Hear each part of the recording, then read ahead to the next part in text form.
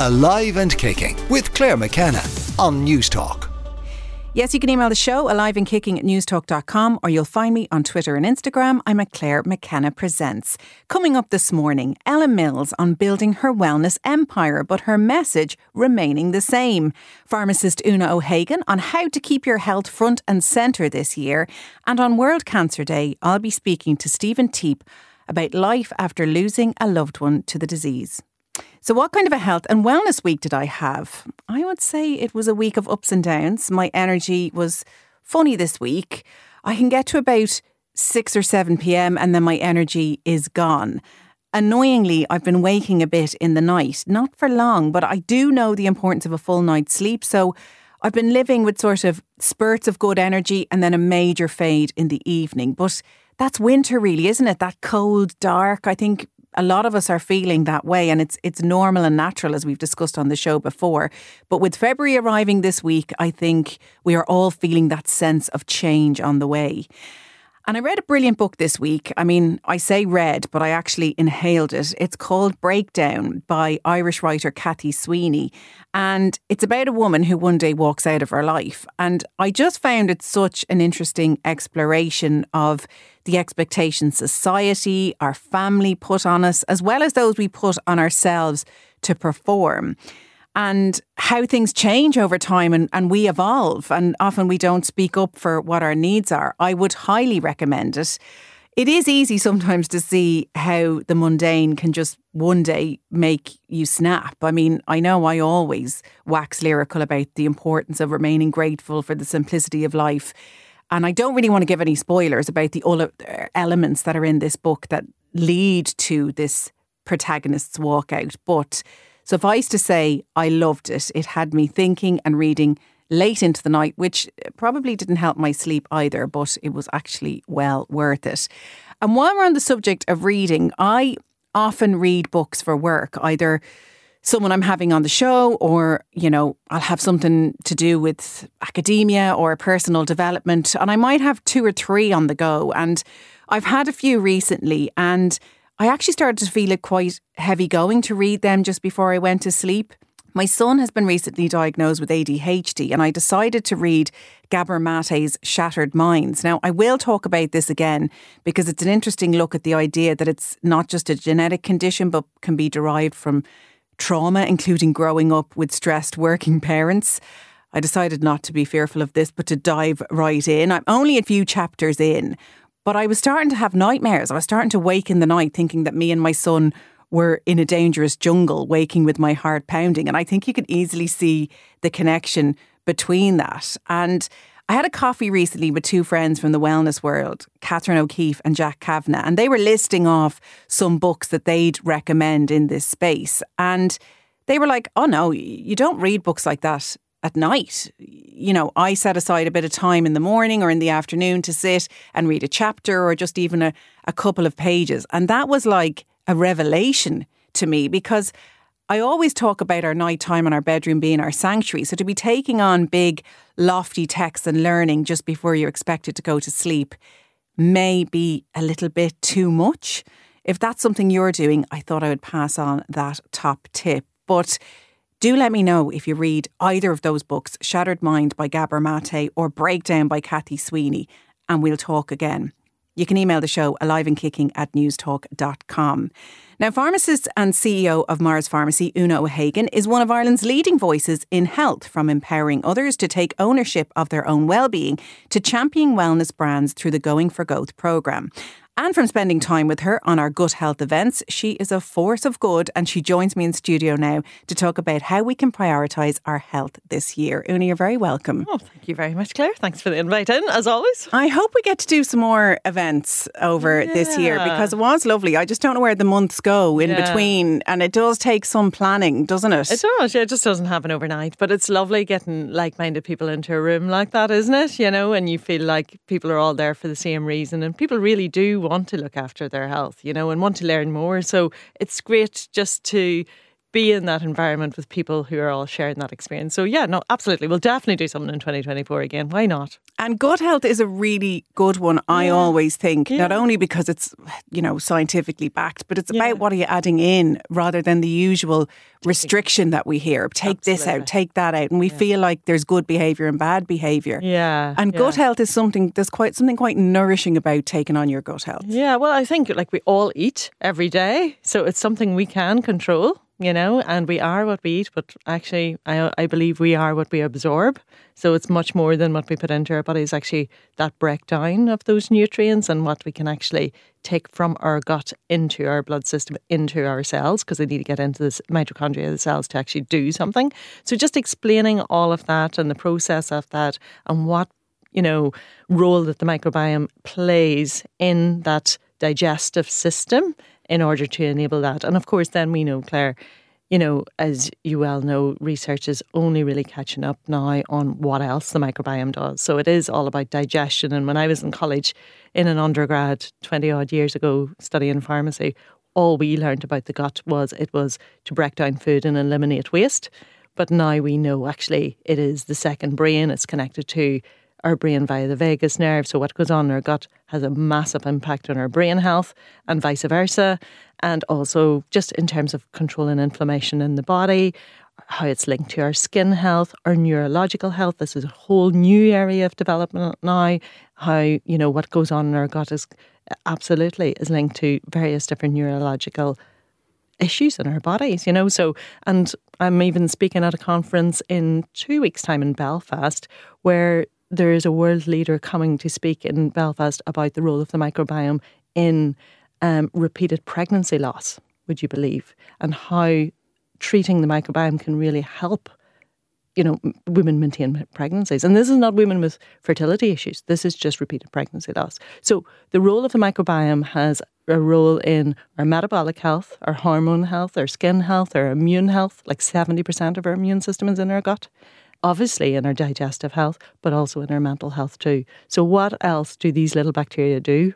We're only discovering, really, I know, it's fascinating. I mean, 90% of the serotonin is created in the gut, and that's that feel-good hormone we're all constantly chasing along with the dopamine hit. And you mentioned the absorption of nutrients. So you meet people a lot of the time through your work who say, I'm eating a really good diet, but I still feel tired all the time, or I'm getting sick a lot. And that might be down to gut health. Absolutely. Because if your microbiome is not optimal, if you don't have the right amount of good bacteria, and if there's an imbalance there, then you're not able to break down all the great nutrition that you're taking into your body. So you could be eating all the best organic food. You could have a perfect diet. But if your microbiome is not in sync, it's not working optimally, if you've got too many pathogenic bacteria versus good bacteria, then you're not able to break down the complex carbohydrates. And this is, and then therefore you're not able to absorb the nutrients. You're not able to get the best out of that diet, if that makes sense. Mm-hmm. And also we know if your gut health is not optimal, you can have little splits in the gut wall. Like, don't forget that the gut wall is only 1 centimetre, 1 cell thick. And the reason for that is for that diffusion of nutrients from the gut into the blood system. So it's very delicate. So again, it can split. Things get out of the gut that should never escape the gut and travel the vagus nerve. And that's a whole big link now where they feel that different proteins, curly proteins, are moving up the vagus nerve and depositing in the brain and contributing to the likes of Parkinson's disease and so on and so forth. But also things get into the gut that shouldn't be getting into the gut neither. So it's really keeping that gut wall intact, making sure that, what should be in the gut stays in the gut, and waste materials don't get into your circulation either. So just the role of the gut lining, gut health in general, those bacteria, you don't see them, you see, Claire. So whenever you don't see something, you don't even know how important it is. But there are more bacteria in our body than there are human cells. So I always think that's mind-blowing. Like, we are like a big ball of bacteria walking around in a human host. We live in symbiosis with them. They do lots for us, and we feed them to help them grow and thrive. So the question is, what do they do for us? Like, we would be so naive to think that they don't do things. Like, there's more bacteria in us than there are stars in the Milky Way. So we are only discovering what some of these species do. We haven't even named half the species, So there's and unfortunately half the species are gone compared to the 1940s. Since the invention of processed foods, we have lost a lot of species, which we will never know, we'll never get back. We'll never know what they did for us. But there is no doubt in my mind that since the invention of processed food and ultra-processed foods, there is a direct correlation between that invention and how we eat today and the increase in autoimmune diseases and different diseases. And I can even see it in pharmacy compared to when I qualified first to today. Like so many diseases that we would have only attributed maybe to older generations, when I first qualified, are now being seen in younger generations. And just the amount of people that have various different diseases compared to back then, it's completely different. So there is a direct correlation. There is no doubt in my mind that our nutrition, how we're eating, has a massive impact on our health. So if you boil that all back, like if you want to really look after your gut health and actually just your overall health, it is about what we're putting into our body. And we can control that, you see. And I sometimes think that when you break it all down and explain it to people, once people get it, then they realise, actually, no, I can control this. And these are little, small, sustainable steps that you can build on. You're not going from what you're doing now today to being ultra perfect. It's like we eat 3 times a day, 7 days a week. Yeah, it's 21 times. So even if you were to, focus on one of those meals every day to be a little bit better, then that's a third that you can move the dial by, and then you can build upon that, And for me, it's not about, it's obviously what we eat in the whole foods and eating lots of plants, 30 plants a week. It's about diversity as well, because these little bacteria that live in us, some of them, like me and you might like Chinese, I might like Indian. Well, they like different foods as well. So you can't feed them all the same thing because you won't get them all to grow and flourish. So it's about diversity. And that's why we say 30 different plants a week. Feed them lots of different colours because the colours represent polyphenols. So polyphenols, when plants are growing in nature, polyphenols protect them against the elements, against, wind and sunlight and all of the rest. But those polyphenols are really superfoods. They are really powerful antioxidants. And if you want to think of them as like rocket fuel for your microbiome, they supercharge it. So lots and lots of colour on your plate gets them to grow and flourish. Lots of diversity, because then you'll get different subsets to grow. And that's what you're trying to do. You're trying to have a very diverse microbiome. So, and in doing that, you'll be able to break down complex carbohydrates. You'll be able to take the nutrients from your food into your cells to get the best from it. Those little bacteria detoxify our body. They also make B vitamins we need for energy. They make vitamin K, which has a role for clotting, etc. in our body. But also they train our immune system. They tell our immune cells what to do. So having a healthy microbiome supports our immune system. But like you said, they make 90% of our serotonin, our happy hormone.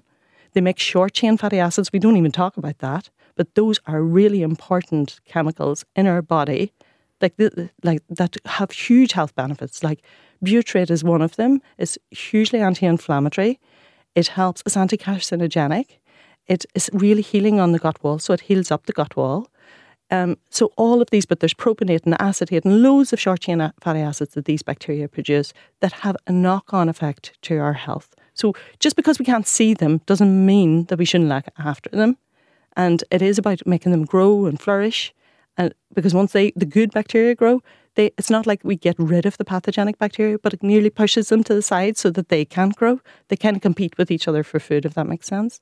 So it's having a really healthy microbiome. Looks after your digestive health, but also looks after your overall health as well, yeah. Yeah, so look, it's a really good place to start. And I always think you're a brilliant voice on this, because not only do you have all of the wealth of knowledge through your qualification and your work, but you're a really busy person. You get it. You've huge number of people working for you. You are involved in all manner of different things, talks, going for growth. You have your family. Obviously, you still want to, have your relationships, your friends, all of that you're juggling. But you prioritise eating well to allow you to do all of that. And I do understand it is hard for people, and the way we market food and the way food is on our shelves with preservatives to give it a longer shelf life. It can feel like it's really hard to do. But I think it's really good advice for you to say, pick one meal, start throwing more stuff into it, count your nutrients, add more colour, and it's a really good place to start. Yeah. What about supplements then? Because I think sometimes people think a supplement can cure all ills. They can do away with bad behaviour by adding in a few pills. Yeah, no, well, I think the whole secret in supplements is in the word. It's a supplement, so it's to supplement your diet, really. So it all starts with diet, like we said. There's nothing better than getting, your vitamins and your minerals from the food that you're eating. However, there are certain lifestyles that we choose now today that, for example, if you're vegan, you may choose a vegan lifestyle. So therefore, you're going to be lacking in vitamin B12 and in iron and different things that you would normally get from, meat products. So it's really important for people who choose a particular lifestyle, like a vegan lifestyle, to recognise what they might be lacking and so therefore to supplement in that case. There are other people who just don't like particular vegetables or don't like eating fish or they're not, vegan as such, but they just don't like certain things. So again, if you're not having a particular macronutrient in your diet or there's certain things you don't like, then you need to identify, well, what could you possibly be lacking? And as a result of that, that's when supplementation comes in. And then, as you said, we're all really, really busy, including myself, and I'm not perfect at all. But and sometimes you reach for processed food and you reach for things because it's handy and you're just trying to get a meal into you or to look after the kids or whatever. But in doing that, not only are you not getting proper nutrients into you, but you're also taking in these preservatives and these emulsifiers and so on and so forth, and that has a negative impact to our microbiome and just to our health in general. So supplementation is really, really handy way to top up what you're missing, but also some of the foods that we eat today, Claire, like plants, and for example, are growing out of soil that is still not the same nutrient quantity that we would have had years and years ago. How we would have grown, like my granny grew everything. My dad, he grows things in the greenhouse, whatever.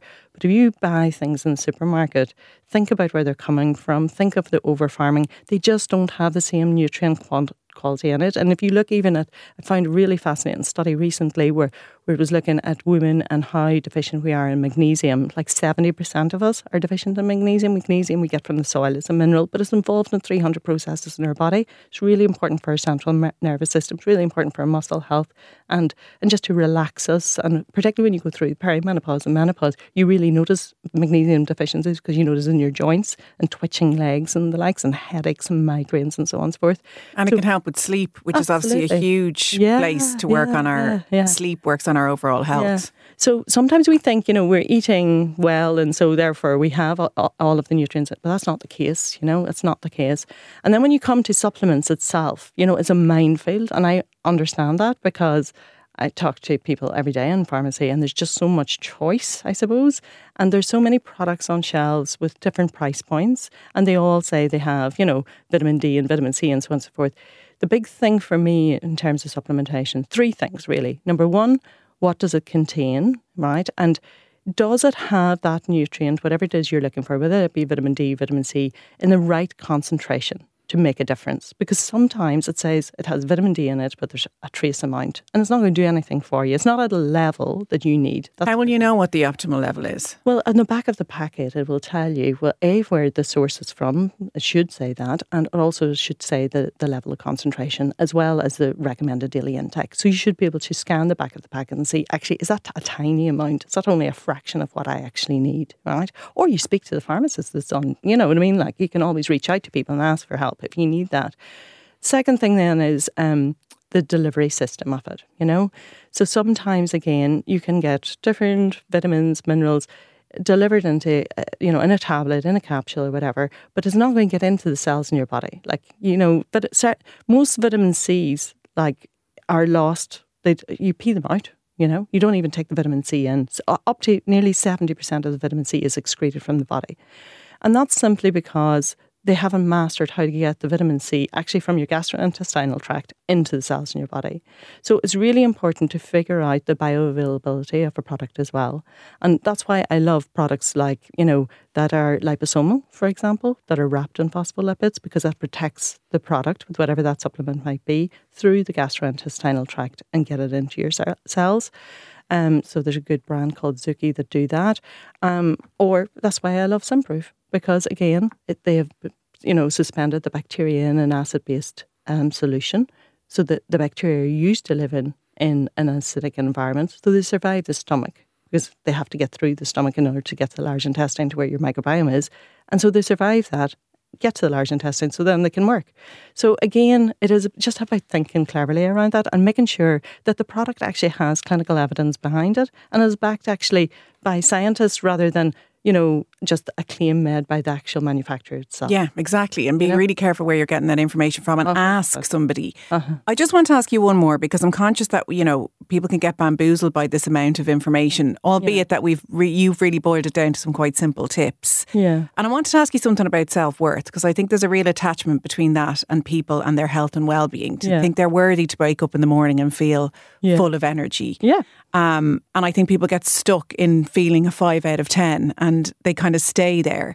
You work with a lot of brands through Going for Growth. Yeah. And I see a lot of them tend to be wellness because that's kind of your area of expertise. And I see people coming in who've got to a certain stage and you help them to really start to believe in themselves a little bit more, as well as some of the business strategies, of course. Yeah. So what would you say to people about self-worth? How do you start to bring about that sense of self-belief a little bit more and that you deserve more in this life? Yeah, well, I think, whether it be a brand or a business or whether it be you just yourself, it is really important to understand what are your personal core values, right? And I think once you know that and you do that work on yourself, right, then no matter what you do during the day, if it's aligned to that, then you are aligned to your purpose. So it's really knowing what your purpose is. What's your why? Why do you get up in the morning? What is it that you love to do?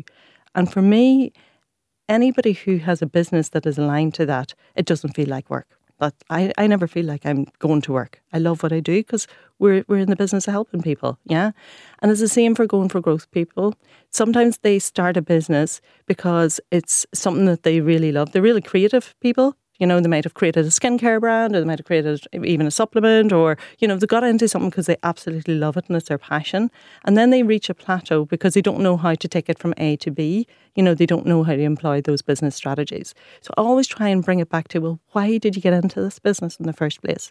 And bring it back to that purpose. And once they can reconnect with that love and that passion, then all the rest is just putting processes in place. And it's the same for me with people as well. If you can connect to what is your why, because a lot of us, like the last McKinsey study, I think it was 85% of people are working in jobs they hate. How sad is that? Such a huge amount of your time. So your whole life. We only have, this is not dress rehearsal. We're only here for a short time. So you might as well be working in something that you love to do, because then it won't feel like work. Because guess what? I think success doesn't bring happiness, Claire. It's happiness that brings success. So once you're happy in whatever it is that you're doing, and that brings you that purpose, that you feel like you're making an impact, whether it be to your family, your little community, or to globally, once you feel that and you're connected to that, then it will be successful. And that goes for a person, it goes for a business as well. So it's really reconnecting and knowing that yourself. And that's doing a little bit of work on yourself and figuring out what is your why. What actually, when you peel it all back, what matters to you? And that's self-reflection, really. And as you said, it doesn't have to be building a brand or building a business. No. It can be just knowing that your value is family and getting up and caring for your family at home. Yeah. Fabulous advice, as always. I want to give people your handle on Instagram. It's Oonagh O'Hagan. I mean, it's actually Oonagh O'Hagan, but we won't. OONAGH. Everybody just spells me UNA. But I don't know why I set it up. Did you say that? I just obviously ran out of... I didn't put in the last two letters. I don't know. Well, it's far from a hag. You are Oonagh O'Hagan. Thank you so much for coming on. Great and simple advice from Oonagh, as always. And I know there was a lot of science and knowledge there, but just remember she boiled it down to trying to improve what's on our plates, even one meal at a time. Alive and kicking on News Talk. Now, today is World Cancer Day, an annual event aimed at uniting the world in the fight against cancer. The theme this year, and has been since 2022, Close the Care Gap, asking policy and decision makers around the world to prioritise cancer by reducing inequity in healthcare. My guest this morning is Stephen Teap, who lost his wife Irene to cervical cancer in 2017. Their boys were just 4 and 2 at the time. Irene was one of 17 women who passed away from cervical cancer, not knowing that an audit had been performed on her smear tests and had returned much different results to the ones that were originally given to her. Irene's story, and eventually over 400 more women, became known as the cervical check scandal, made public by Vicky Phelan. Stephen Teap joins me on the line now. Stephen, you're very welcome. Thanks for having me on your show. Thank you, Stephen. How do you find interviews like this? I know you really began to use your voice to speak up and to speak out, but how do you find me as the media asking you to trawl through what was such a difficult chapter in your life?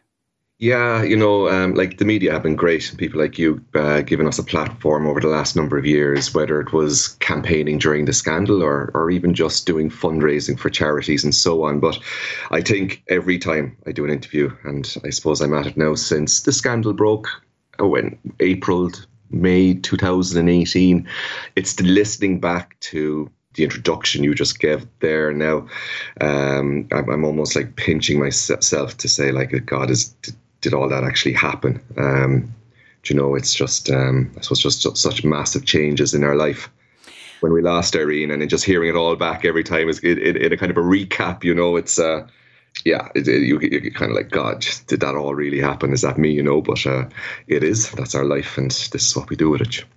And I've often thought about you and your family in particular, Stephen, at the time that the scandal broke, and finding out after your wife's death that perhaps her life could have been saved. You went from thinking that she'd been unlucky and grieving to, I'm sure, confused and angry. And I've often wondered, were you better off not knowing? How have you come to process it all, your great loss, but then using your voice to speak out?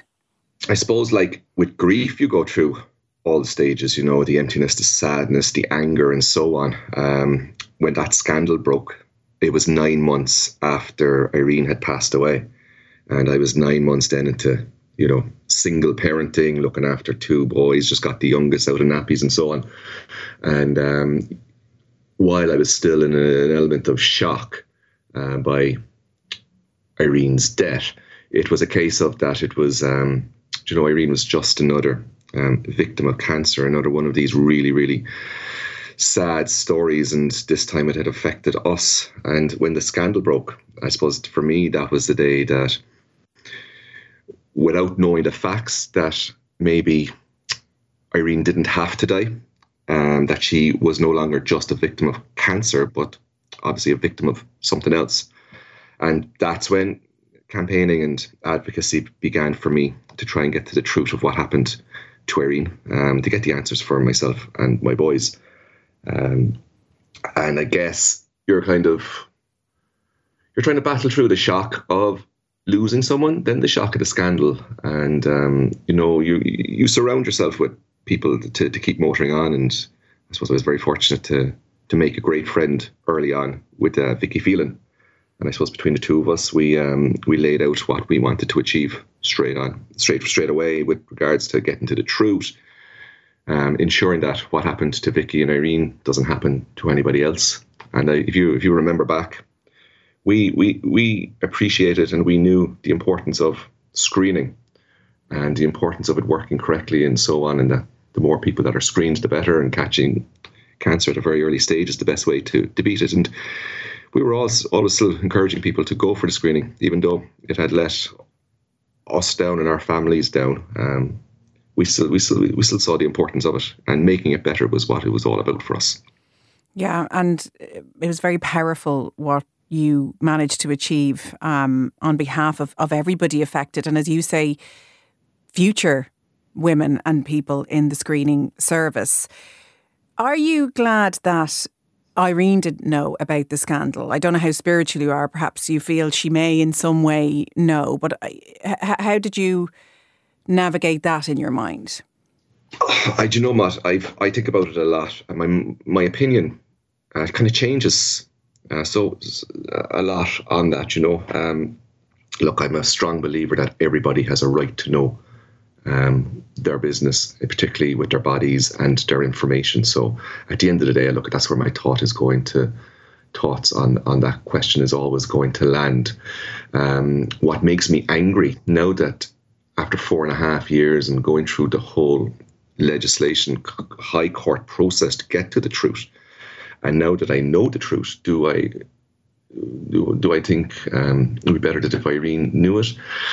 The truth is just so hard to swallow, that all these mistakes were made with her life, which is resulting in her death, that I don't know, did she need to know that? But however, the piece of the puzzle that makes me most angry was that she was denied an opportunity of knowing, and denied an opportunity of providing for her children for when she was gone. But more than that, Irene had asked the question throughout, from day one when she got her cancer diagnosis. How did this happen? I did everything right. And she used to look after her body. She used to go for her smear tests when she was called. She was very diligent when it came to looking after herself. Yeah, and that's a message from Vicky Phelan also. We're experts on our own body and really advocate for yourself. And when something doesn't feel right, speak up. So I see exactly what you're saying there, because that's how Irene felt, and yet she didn't have the correct answer.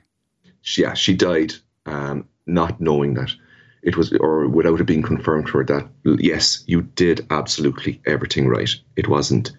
This wasn't your mistake. It was somebody else's. And that question was left unanswered for her. And she passed away never knowing that answer. And she passed away without the opportunity of being able to provide for her children as well, knowing the truth. So that's the piece that I live with that makes me angry. And I guess I'll remain forever angry knowing that piece. And because it's World Cancer Day, I want to ask you, because often we don't hear about the people around those with the diagnosis, because understandably, of course, the attention goes there. But how is it to be the partner, the husband of somebody who gets a cancer diagnosis? It is, look, I think it's life-changing for everyone.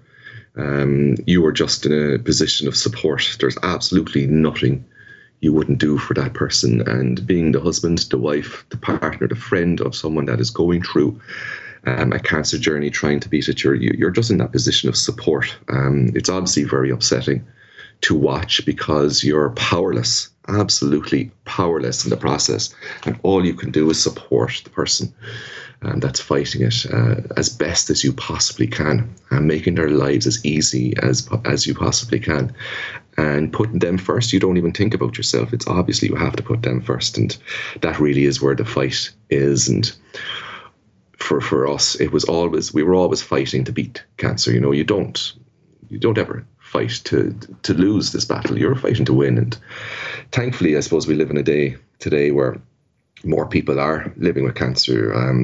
I've been provided with a lot of statistics over the last few weeks for this campaign, and you know, like they're frightening enough in that every 15 minutes people are diagnosed.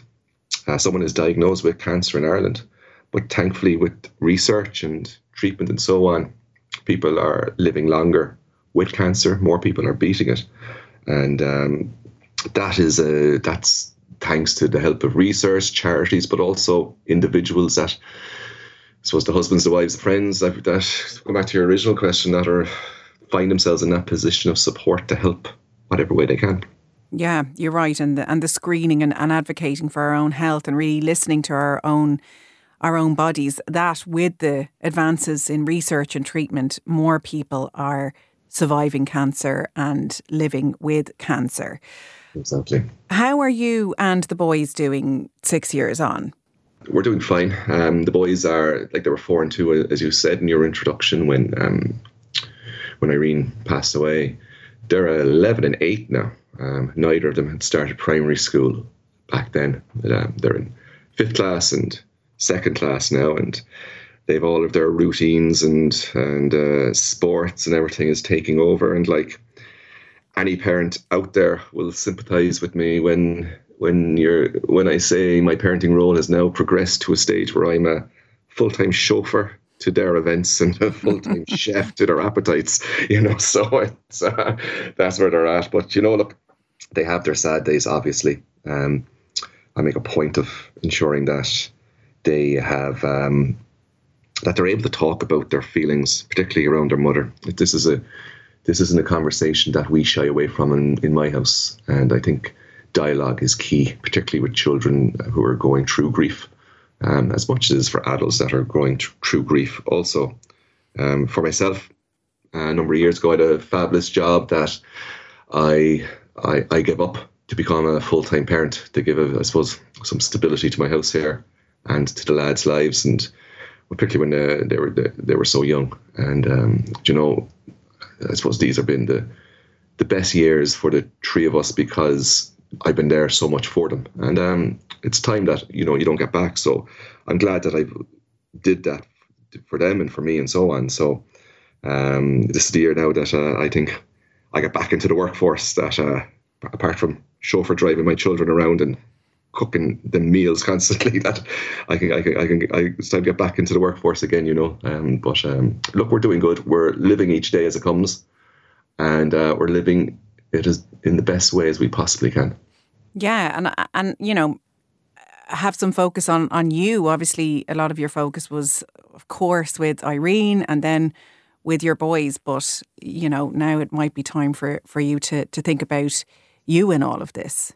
I've been doing a lot of work over the last few years. Like, obviously, while I gave up the paid job, I've been doing the advocacy one and the unpaid work, the patient advocate and advocacy, and I'm very busy with that. And I sit still with a lot of on a lot of committees in the HSC in different areas that we had been campaigning for over the year, like the patient safety bill, for example. And then there's the 221 Plus support group and the work that they're doing. So I have been kept busy. And then I suppose what I enjoy most is this campaign now and talking to yourself when you get to, I suppose, try and do a bit of good with I suppose it was the worst thing that's happened in our lives and in our world. Try and put somewhat of a positive spin on it and raise awareness and to help cancer charities like the ones we're doing here at the moment with 3 charities for the Face Up to Cancer campaign. So, and this is where I try and get some good out of it all and raise awareness and have these conversations with you. Well, it's just one of the most incredible elements of the human spirit is the ability to do that. And not everybody can do it or should do it. And, it is understandable for people to, stay in that grief and do it their own way. But, what you have done with what happened in your life and in your family's life is really incredible. And as Stephen mentioned there, he is ambassador for the Face Up to Cancer campaign. For the first time ever, 3 Irish charities, Breast Cancer Ireland, Breakthrough Cancer Research and the Marie Keating Foundation have come together to put their collective weight and support behind the Face Up to Cancer campaign, and it's to raise funds to help save the lives of the 1 in 2 people who will be diagnosed with the disease in their lifetime. So you might have seen some of the billboards around. All you have to do is go to faceuptocancer.ie. You take a selfie or upload a picture of a loved one and put it on the campaign website with a donation if you can, and all of those photos will be added into the incredible mosaic of real people who have experienced a cancer diagnosis or somebody in their life, and help those who are working to find new treatments for the disease. Again, it's faceuptocancer.ie. Stephen Teap, thank you so much for coming on, and I wish you and the boys all the very, very best. Thank you very much. Alive and Kicking on News Talk. You're welcome back to Alive and Kicking. Now, Ella Mills started her blog in her 20s after spending years in bed chronically ill, but unexplained by medical experts. She began to experiment in her kitchen with plant-based foods to see if that would have any impact on her seemingly autoimmune condition. Not only did her health begin to flourish, but she also began to build a massive community, leading to best-selling cookbooks, and now a brand selling in major supermarkets, 2 London cafes, all under the umbrella of Deliciously Ella. Since her life has become busier as a business owner and now with a family, her latest book, her 7th, Healthy Made Simple, aims to make food that helps us feel good even easier to incorporate into our lives. And Ella Mills joins me in studio now. Ella, you're very welcome. Thank you so much for having me. I do think we have had a phone interview before, perhaps on one of your other books, but this is our first time meeting, so it's a real pleasure. And I think it's been a real pleasure to watch your journey. You never started out to create an empire, so it has really been quite the journey for you. It really has been. I mean, yes, when I started Deliciously Ella, that was back in 2012, and it was a really personal project. I'd become very, very ill with a chronic condition, and I looked at health and to nutrition and changes in my lifestyle to try and regain my health. And I learned to cook, and I was so excited about how easy it was to cook this delicious, simple, plant-rich diet. And I felt evangelical about telling people the benefits, but actually that it was so much easier and so much more delicious than anyone ever thought it would be, and certainly than I thought it would be. I used to think it would be like rabbit food. And suddenly this community just appeared, and it's all sort of spiraled since then, and we've ended up, with many, many strands to the business and what we do, and in a world a million miles away from where I ever thought I would be. And back then, people weren't really saying plant-based. It wasn't discussed the way it was now. Social media wasn't harnessed the way it is now. I mean, you started with the blog, didn't you? Uploading just recipes. Exactly. I always think it feels so strange sitting here in 2024 and talking to you and saying no one talks about plant-based, no one talked about the link between what we eat and our health. No one was using Instagram, and it feels so strange. And I think people who had never heard of Delicious Ella and are listening to this must think I'm on some wild ego trip. But it's true. I mean, the rate of change we've seen is extraordinary. And that was why I started Delicious Ella, was I wanted to start to cook simple dishes that were celebrating tins of lentils and aubergines. And no one was cooking this way. Plant-based wasn't a term people were using. You had the traditional vegan recipes, but it was very much meat mimics and swapping, a normal sausage for a vegan sausage. And that I didn't want to use ultra-processed food. I wanted to get rid of that in my diet and really celebrate simple whole food ingredients. And then, as you said, I started on Instagram, and I remember a girlfriend recommending it to me as a platform for Delicious Ella, saying there's this thing called Instagram. It's quite cool, which again, you just can't believe it's such a cornerstone for so many of us and such a kind of cultural pillar today. And again, how quick that's been. And it was the same when the first book came out, which was January 2015. So gosh, almost 10 years ago. And it became the fastest selling debut cookbook ever, out of nowhere. Like, it wasn't meant to be a success. And again, that was all down to the community that we'd built on Instagram. And our whole business has been from that in so many ways. Like, my husband and I still own the business 100%. And it's totally family run, family owned. And there's no way we could have scaled it. We're almost 100 people now. We've got our own factory. We're in 10,000 to over 10,000 shops, 40 countries. And that never would have happened because our whole marketing is on Instagram. It's all about community, all about being useful for our community. So it's just been amazing to be part of this. So many different changes in the way that the world feels like it's working, and to spread this mission of getting more people cooking more plants more of the time. And is that what has kept you centred through it all? That is your mission, to help others, to introduce them to simple recipes that will make them feel good? Because it must get crazy at times when you're taking on staff or planning billboard ads or packaging for granola. There must be moments that are pinch me in an amazing way, but also it must be pretty scary sometimes. Oh, 100%. I think owning and building your own business is the most extraordinary roller coaster. And you do have these amazing highs, but you have the lowest of lows. And certainly the period around COVID, with Brexit, all the different lockdowns, inflation, it was a very difficult time to steer the business through. And we had a personal guarantee against our house. We had 2 very small children, 2 girls under 2, and trying to manage it all, keep the business afloat. I mean, it was really, you felt the pressure was extraordinary at points, and my husband and I both really struggled. But then when it's great, it's extraordinary. But as you said, it's always been the why for me. And that's why I started Delicious Ella. It was this deeply personal mission. I know what it's like to struggle with your health and struggle to find a way out of that, and to the darkness that can come with it. And every day since I shared my story, I've had people all around the world tell me their stories about how changing their diet has had such a positive impact on their health. And it's so humbling and it's so inspiring. And I've been doing loads of events this month around my new book, Healthy Made Simple. And every day I'm meeting people in real life and they're telling me their real life stories about how much it's helped. And it's just, you feel this, it's almost like a desperate need to get it to more people. And, you know, I think the stats are pretty similar in Ireland as they are in the UK and really across most of the Western world, which is now up to and around 2/3 or so of our calories are starting to come from ultra processed food. You know, about 1/3 of us ish get our 5 a day. Like, we're really struggling to eat in the way that we know we need to eat for good health. And we need a collective U-turn. And so whenever I hear the impact that it's had and know that actually it is easier than people think, it is more delicious than people think, and I feel I can share that with anyone who's interested and is curious to start to feel empowered in their health and the way they cook for them, their partner, their family, their friends, whoever's in their life, it's quite addictive almost, the desire to get it out there in the world.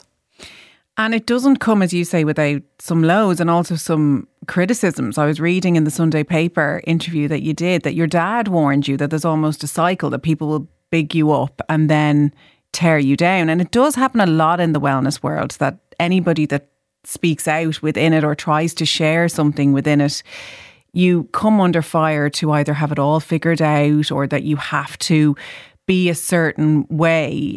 How has that been to navigate? Yeah, absolutely. And I think it happens to lots of public figures, and I think it happens in particular to women. And I have seen a hefty dose, if we were being honest about it, of misogyny in the commentary, and it can be very vitriolic. And I started my career when I was so young. I was in my early 20s. I had just come out of this really dark period. I was very depressed when I was ill, and I had very low self-esteem. I had a real sense of imposter syndrome as the business was getting going.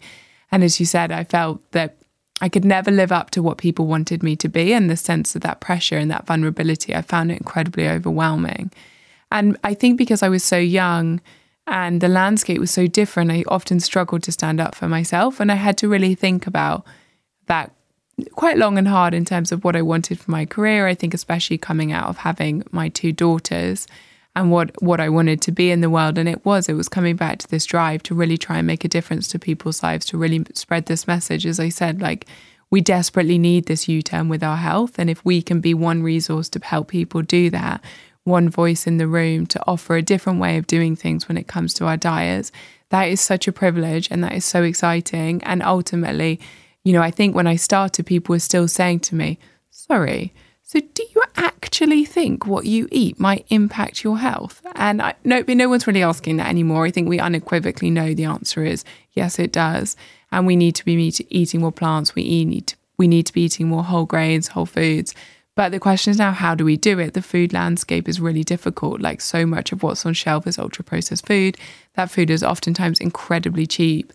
The marketing is deeply compelling, like some of the sugariest cereals that you could have that have no nutritional value, say on the front of packets, supporting your family's health. Like, it's a complete minefield. So I think it's important that no one takes from what I'm saying, what anyone else is saying in the world of health and wellness, that it's all the onus is on the individual. It's not. We need a collective shift to make a difference.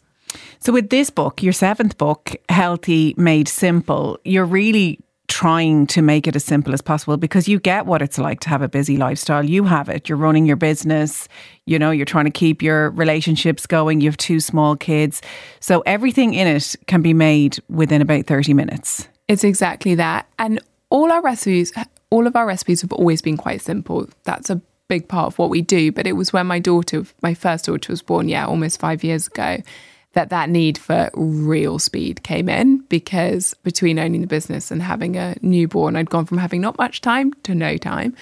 And it became all about, what step can I take out? What ingredients can I take out? Where do you find that sweet spot between deliciousness, convenience, nutrition, and speed? Because I believe so passionately that healthy food has to taste good. Health isn't about diet culture. It's not dieting. It's not compromising. It's not restriction. It's not deprivation. It's finding a balance and a way of living and a way of cooking and eating and looking after your body that you could be doing for decades. Like, this isn't a 6-week plan. This is the rest of your life, and you find the balance in that works for you. And so it has to taste good. You have to be satisfied. But equally, so many of us have great intentions. You know, something like only 10% of people keep up with their New Year's resolutions past January. And I think it's because the intentions are great, but they're often quite on a bandwagon or off a bandwagon. It's quite extreme. And I think losing that's important. But equally, it's often things like time that get in the way. Like, we have great intentions. We want to eat well. We want to cook healthy food, but our jobs, you know, take up a lot of our life. Our other responsibilities take up a lot of our life. And so I think it has to be on the table as quick as humanly possible. And again, it's the same with nutrition. Like, it still needs to be packed with goodness. And that's where I found under 10 ingredients. So most recipes are 7 to 10 ingredients. And then under 30 minutes, and no more than 5 steps, which I just find is like, sometimes you open a recipe and it's not actually that complicated, but it looks a bit overwhelming. And I just wanted people to open it and see, you know, a couple of sentences and feel, yes, I can do this. Because so many people still feel, I'm not a good cook, I can't do this, I would never make this taste good. But actually, look, when you're talking about complicated patisserie, obviously that's a real art form. But something like this, simple stir fries, tray bakes, one-pot meals, we can all do this. And I think it's overwhelming at the start if you're taking on any kind of lifestyle change, as you said, because that's what it is. And I'm sure you were overwhelmed at the start with new ingredients, new ways of cooking, replacing a chicken breast with something else. But after a while, it just becomes the way you live. 100%. And that's why I would also say, like, there is so much power in small habits. Like, I think and particularly in the world we live in today with 24/7 news cycles, you need a lot of good clickbait. And with TikTok and the rest of the world of social media, it's so much more interesting to see someone take an ice bath than it is to watch them peel a carrot. You know, it's so much more interesting to talk about like amazing celebrity routines, etc., again, than it is to say, take a 10-minute walk on your lunch break. But I think we've got to move health back into these small, simple habits that feel feasible, manageable on a daily basis, like going for a walk on your lunch break, like getting up a few minutes early and doing a short breathing exercise, like making a stir fry for dinner with lots of veg in it. And it's reminding yourself every day, just wake up and say, what is the one thing that I'm going to do today to help my health? You don't need to do it all. Just pick one thing and just keep doing that. And as you said, I think you'll be so surprised what changes. And I feel as a culture, as a society, we have this real tendency to massively overestimate what we can achieve in a day, a week, a month. And we want quick fixes. We want instant answers. But often that means we're doing things in a totally unsustainable way. But we really underestimate what we achieve in a year, what we achieve in a decade. And I think, again, it's that ask yourself, what's the one thing today? Get 1% closer to where you want to be every day. And if you did that every single day, imagine how far past the goal you'd end up being, and these habits would become natural. So it's not about changing everything in your diet today. No one's asking you to become 100% plant-based. No one's asking you to eat 100% not ultra-processed food. It's just, let's eat less ultra-processed food. Let's cook more. Let's eat more veggies. Let's try and get our 5 a day. Just add some frozen peas to your next meal. Like, make it easy, but keep going with it. And don't put it off, again, because we do so much of waiting for the perfect time. And there is no perfect time. Like, there's no better time than today.